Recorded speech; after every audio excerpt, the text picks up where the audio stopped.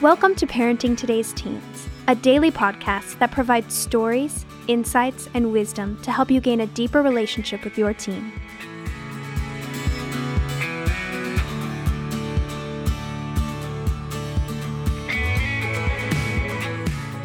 On today's episode, Mark Gregston and Wayne Shepherd talk about how to balance your teen's privacy concerns, especially as it relates to their interactions on the internet. Let's listen in.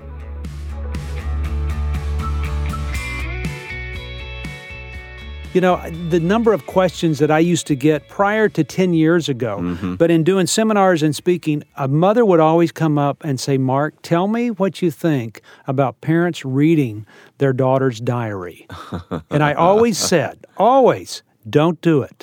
You know, and the point was your child has got to have a place of privacy. Now that diary is out there for the world to read, so we can't afford not to read it, right? It's on a blog, which is a personal logging of thoughts and ideas. It's on a Facebook account. It is being Twittered everywhere around the world. It is everywhere out there. Kids are taking videos of themselves and posting it on YouTube. And I mean, the world has opened up. There is not that much privacy anymore. And so I'm looking at it going, okay, parents, don't read the diary because kids aren't really doing those anymore. But what you might need to do is spend a little bit of time and look into their life as it is projected on all of these different social networking things out there, and just stay on top of it. Parental controls and the internet. We have to balance a teen's privacy concerns with protecting them. I want them to have a private place to go. I want them to feel like they can be themselves and that I'm not going to invade their space and always be there. And I want to give them the opportunity to do what they need to do in the world that they have to live in. But you know what? I want to be there so that I can help guide and direct them. I don't want to control them, but I want to guide and direct them because that culture that they're living in is just as turbulent. It's just as hard as you and I think that it is. I mean, there's not a one of us, and probably nobody listening to this program that would say, I would love to be raised in today's society. I would not. I would not want to be growing up. And so if I know that it's going to be difficult, and I know that the condition of teens and the nature of teens is to, make bad choices and not use wisdom all the time and perhaps make mistakes and all those things, that I know that my child will fall in the arena of internet usage, where they go, whether that be pornography or internet exposure or networking sites or comments they make. I know that mistakes are going to happen. So I just want to be there to help them through it, to guide them through it.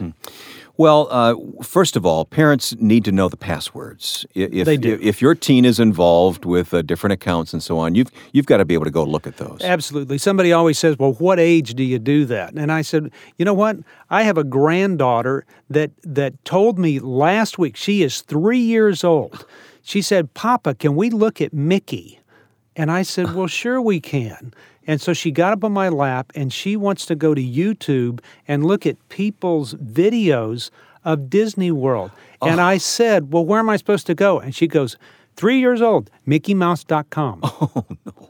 And so I did, and that's her thought. She's growing up with that. Wow. And I was just absolutely amazed. And so we sat there and watched Disney films, but I was more amazed that she is understanding that there's a place to go to get these things. Yeah. Okay, any little kid, I need to know their passwords. Absolutely. When they're 18, I don't need to know their passwords anymore. Okay. At some point, 18 is that passage that you say, you know what? You may not need to go to church anymore. Even if they're living at home? Even if they're living at home. At some point, give them the freedom to start living out their life where I'm not controlling it all the time, to see how they'll do. Yeah, you're teaching them to be independent anyway, That's right? So I can learn and help them on how to become independent while they're still living with me, rather than having them go through the difficult time once they go off to college and flunk out, of their first semester like I did because of just the craziness of becoming independent.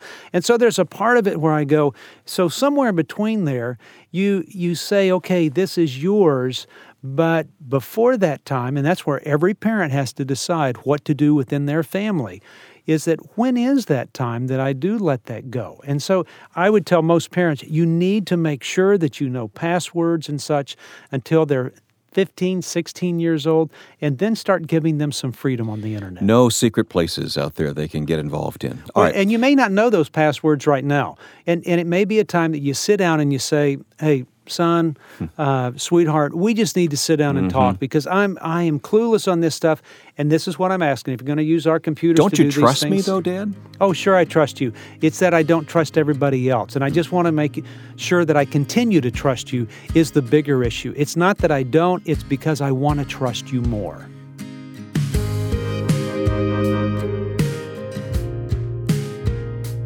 You love your teen, but lately, you don't recognize them. Your daughter starts talking, acting, and dressing like a total stranger. Your son loses all interest in engaging. You tiptoe around them, trying to get through, but unable to overcome the sudden distance between you. What happened? You're not alone. Situations like this are normal, even in the most wonderful families. Mark Gregston has walked with thousands of families going through difficult times with their teens, and even experienced it firsthand. He's helped them navigate their teens' most difficult years, and he can help you too. In his book, What's Happening to My Teen, Mark shares stories of change, hope, and compassion that will give you insight and wisdom into what's happening in your home and in the heart of your teen. It's not a magic spell to fix everything, but it can give you encouragement and practical advice for the road ahead. You can order What's Happening to My Teen by visiting parentingteenresources.org.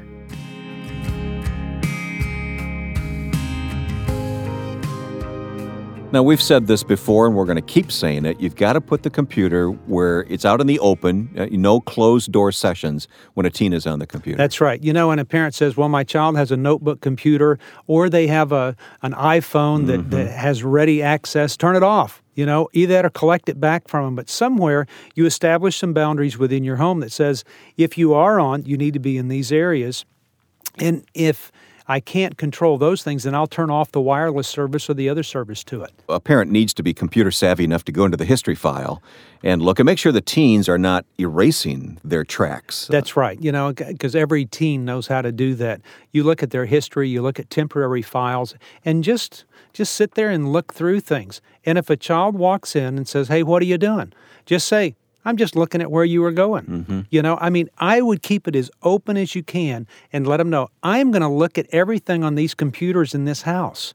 So I would also give the encouragement that instead of giving your child a computer, just tell them that they can use one of yours, and that way you always have access to it. There you go. Yeah, and they can get around things. But, you know, if you're a constant watchdog and they know that you were there all the time, then they're going to have less of a tendency to go to some of those places that maybe they shouldn't go. Just keep telling yourself, reminding yourself that you're doing this for their protection. That's right. It's very critical.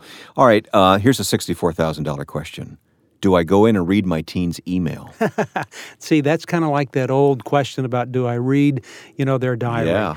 I think there's time to let a child know that I don't want to read your mail.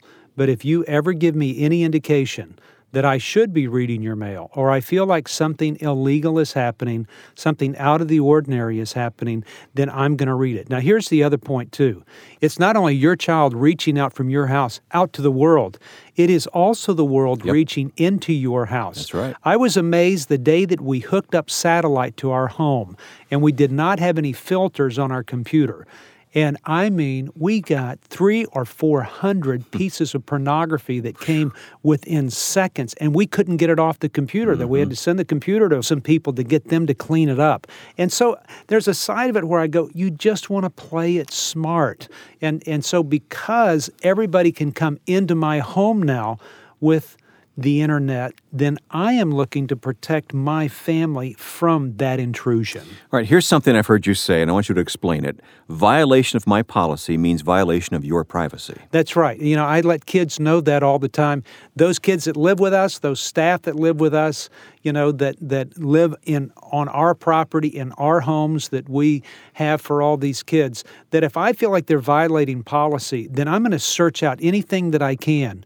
And they have already given me permission to do that. I have asked them up front when they come to work for us or when kids come to us initially that if there is anything that I believe that is getting in the way of what we're supposed to be doing, whether that be the operating of a home or my relationship with them, then I am going to look into those things, not because I don't trust them, it's because I want to trust them more.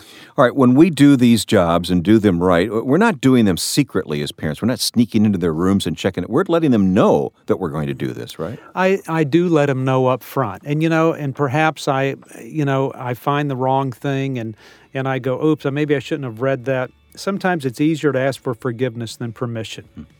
But I let my child know up front, you know what, I'm going to be looking at everything that comes into this house. Now, when they get to be 18 and they get a little bit older or they come home from college, I don't do that anymore. I don't look at their stuff. I don't touch anything that they have.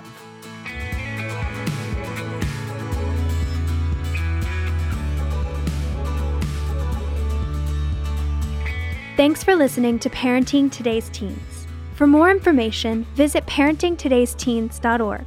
And to learn more about Heartlight, visit heartlightministries.org.